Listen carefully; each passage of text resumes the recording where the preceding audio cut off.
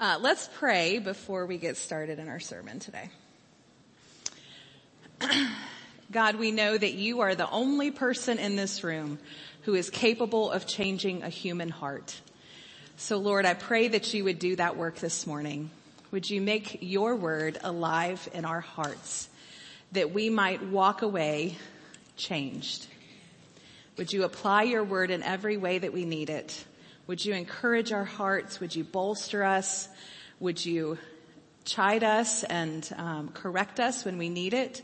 And Father, most of all, I pray that you would send us out energized by the story of Jesus to walk away and live boldly for you. Come meet us in this time, we pray. In Jesus' name, amen. Who can ever forget Winston Churchill's immortal words? We shall fight on the beaches. We shall fight on the landing grounds. We shall fight in the fields and in the streets, and we shall fight in the hills. It sounds exactly like our family vacation. Robert Orban. Well, you're here this morning, either virtually or physically, which means I should congratulate you. Not just for surviving the effects of tryptophan, that mysterious amino acid that gives us the post-Thanksgiving turkey sleepies, but also for surviving the joys and challenges of extra time with family this weekend.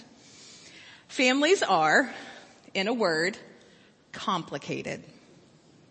They can be a source of great blessing and also of deep pain. No family is all one or all the other. Every family is a mixed bag, including Jesus' family. As we launch into our Advent series this morning, we begin with an introduction to the royal family of King Jesus. It's found in Matthew chapter 1. It's a family tree that's filled with just as many scandals and surprises and miracles and mysteries as your family and mine. I will spare you from reading the whole genealogy. Of course, there's probably still some tryptophan coursing through our veins. But let's quickly look at just a few of Jesus' family members that are included in this genealogy. Jesus' great-great-great-grand-something was named Judah. So Judah accidentally slept with his daughter-in-law and then was blackmailed into marrying her. But that was only after he refused to do right by her when she had not just one, but two husbands die very young. Does this sound like any family histories you may have heard? Ruth, an unbelieving woman from Moab, ended up widowed and destitute. She followed her mother-in-law, who must have been an absolute delight because she nicknamed herself Bitter.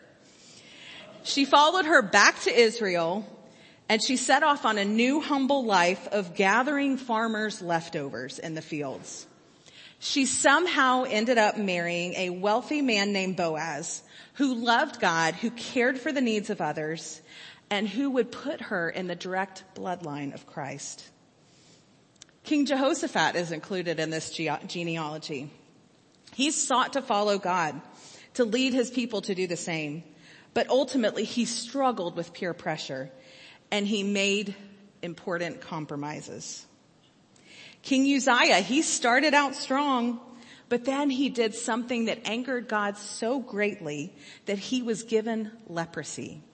He had to live out the rest of his life in loneliness and isolation. Zerubbabel, whose name literally means the seed of Babylon, chose not to stay in the place of his birth, but to lead the first group of Israelites out of captivity and back to the promised land. In fact, he laid the foundation for the temple of God to be rebuilt. Are you seeing any patterns here? I hope that you see that the royal family of Jesus is just like yours and mine, filled with complex people, with complex stories, and also with glory and redemption. I recently watched the movie Where the Crawdads Sing, available on Netflix.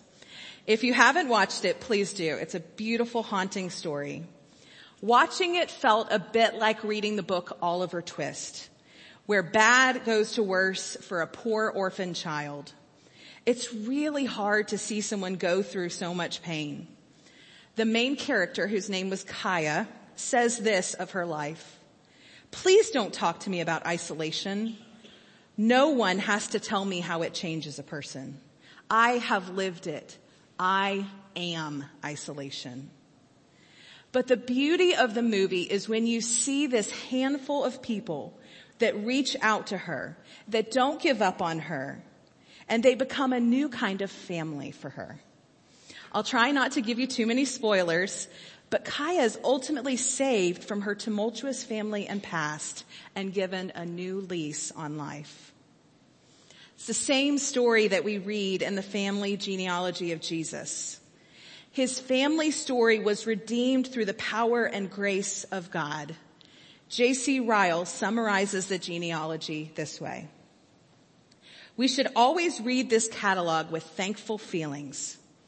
We see here that no one who partakes of human nature can be beyond the reach of Christ's sympathy and compassion. Our sins may have been as black and great as those of any whom St. Matthew names, but they cannot shut us out of heaven if we repent and believe the gospel. If the Lord Jesus was not ashamed to be born of a woman whose pedigree contained such names as those that we read today, we need not think that he will be ashamed to call us brethren and to give us eternal life." The last word in this story, through all the scandal, all the ups and downs, all the beauty and chaos of this royal family, the last word is Jesus. He's the last name that we read in this section of Scripture, because the whole family tree gets an overall when he enters the picture. Jesus himself is our new family. He's the root of Jesse that makes God's family tree so strong that countless branches can be added on. He's our hope, our peace, our joy, even when we still feel and live in the effects of sin in this world. He's our promise of a true happily ever after. Let's read on now through the second part of this scripture and see just how Jesus accomplishes this miracle for us. So we're in the second half of Matthew chapter 1, if you want to read along. "Now the birth of Jesus Christ took place in this way. When his mother Mary had been betrothed to Joseph, before they came together, she was found to be with child from the Holy Spirit. And her husband Joseph, being a just man and unwilling to put her to shame, resolved to divorce her quietly. But as he considered these things, behold, an angel of the Lord appeared to him in a dream, saying, 'Joseph, son of David, do not fear to take Mary as your wife, for that which is conceived of her is from the Holy Spirit. She will bear a son, and you shall call his name Jesus, for he will save his people from their sins.' And all this took place to fulfill what the Lord had spoken by the prophet. 'Behold, the virgin shall conceive and bear a son, and they shall call his name Emmanuel,' which means God with us. When Joseph woke from sleep, he did as the angel of the Lord commanded him. He took his wife, but knew her not until she had given birth to a son, and he called him Jesus." Now, Jesus had a great earthly family. His mother Mary was tender-hearted, full of faith, and known for her deep love for her family. You can see in this passage that his father Joseph was a thoughtful and sympathetic man, wanting even to protect Mary's feelings and reputation when, through all earthly appearances, she had cheated on him. Jesus was no doubt born into a happy home.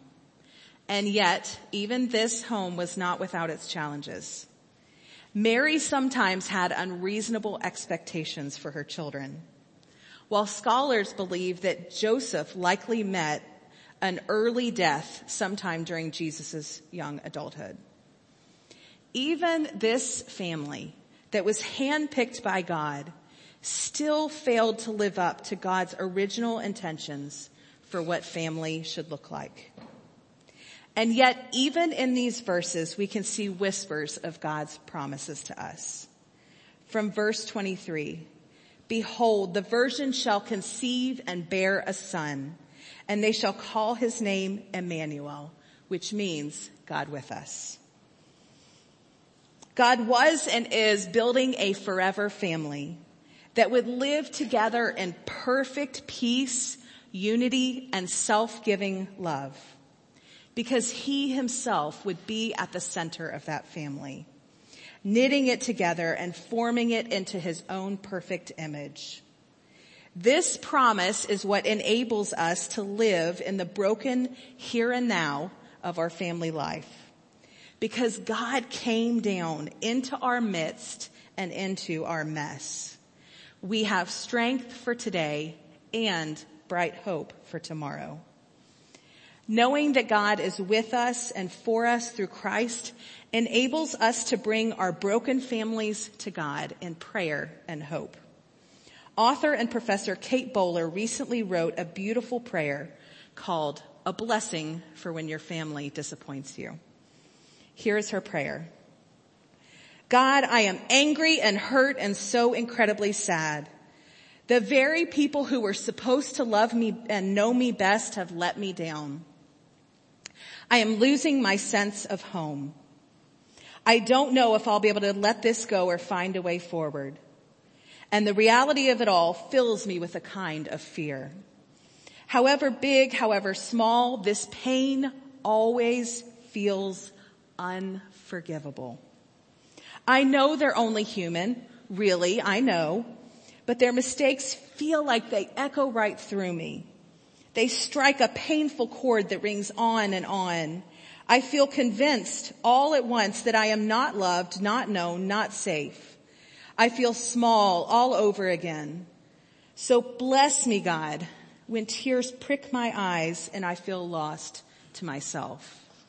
Bring me home. Remind me of the places you've brought me, the person I've become, when I feel your light and peace.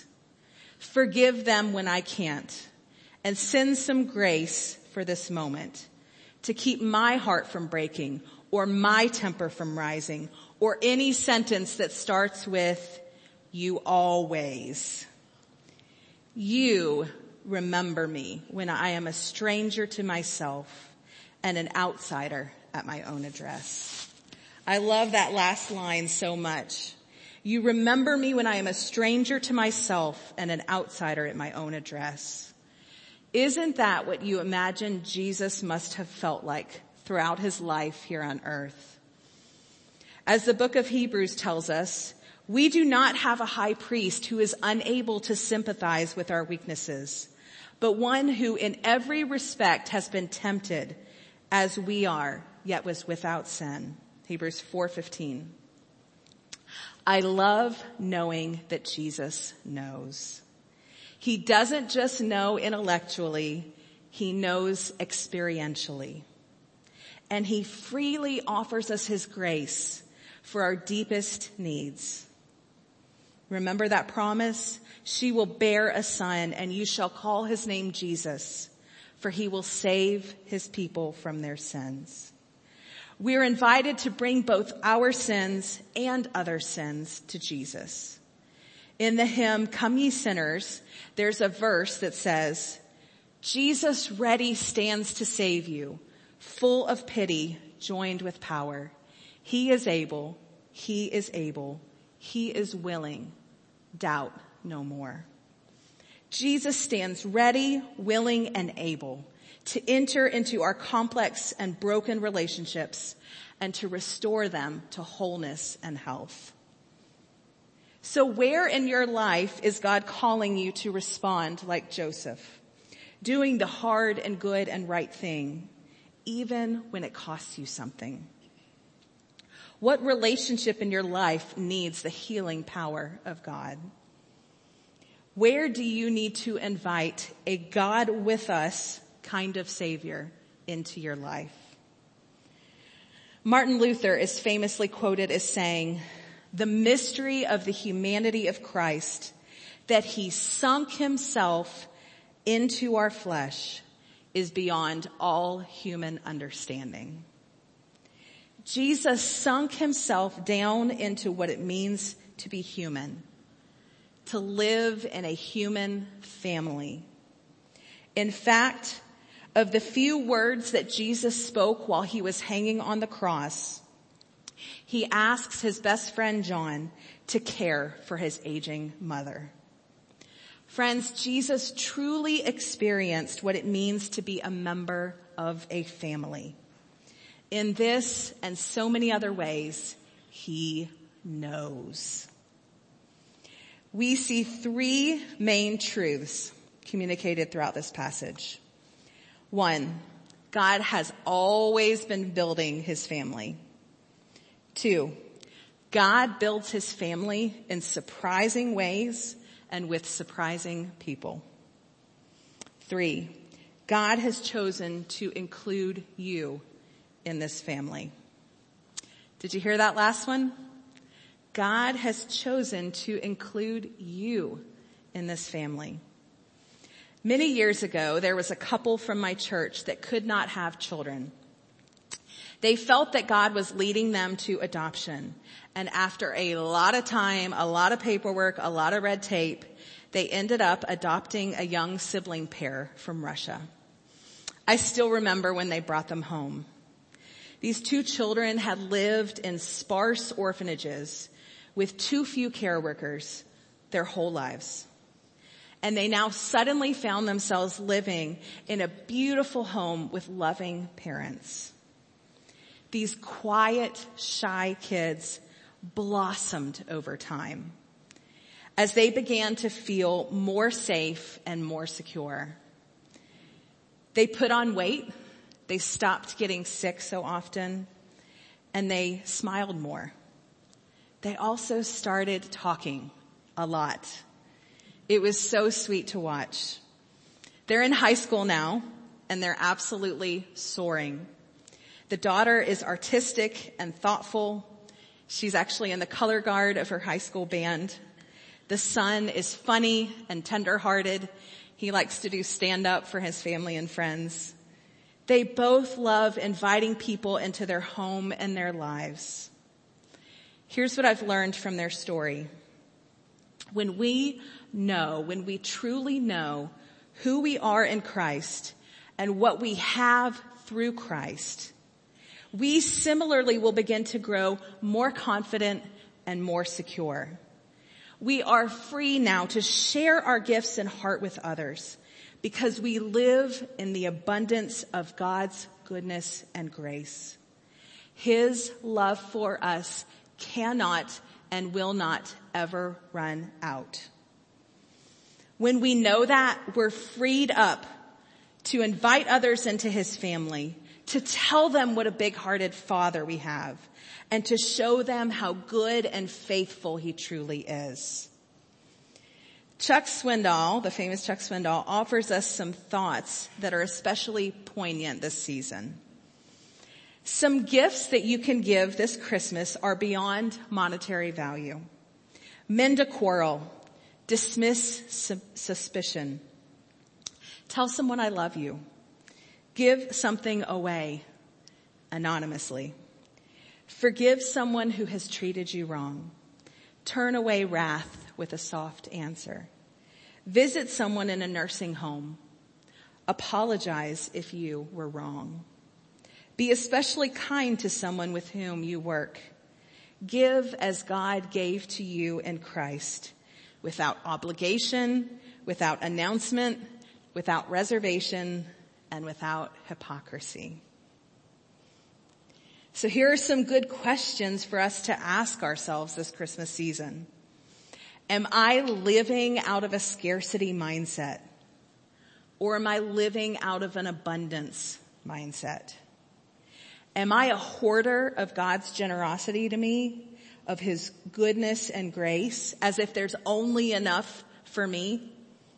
Or do I freely share God's gifts with others, understanding that they can never run out? God does not expect us to live this way by our own wits or in isolation. Isn't that good news? We're not expected to pull ourselves up by our bootstraps and just suddenly be amazing people. He gives us a family to help us, to support us, to encourage us, and to do his hard work with us. And he gives us all the tools that we'll need through his Holy Spirit. Let's watch this scene from the Chronicles of Narnia that beautifully illustrates the gifts of Christmas.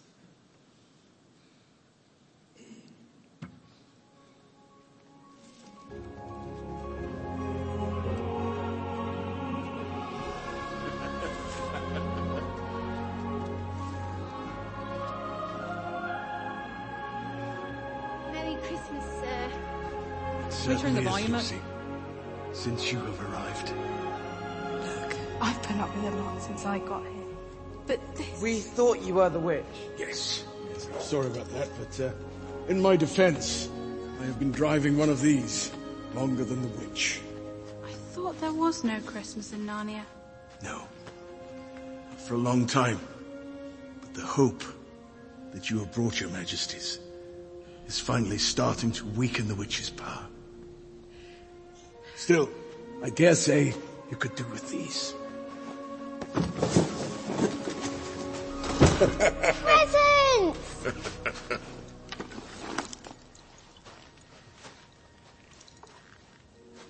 The juice of the fireflower. One drop will cure any injury. And though I hope you never have to use it. Thank you, sir. But I think I could be brave enough. I'm sure you could. Battles are ugly affairs.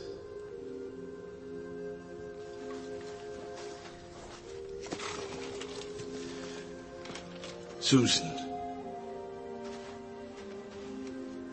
trust in this bow, and it will not easily miss.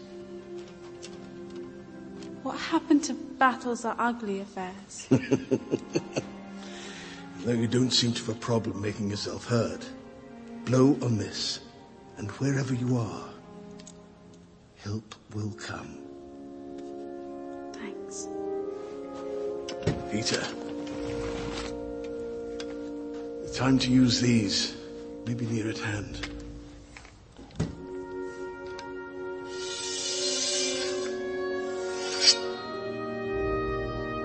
Thank you, sir. These are tools, not toys. Bear them well and wisely. Now, I must be off. Winter is almost over. Things do pile up when you've been gone 100 years. Long live Aslan. And Merry Christmas.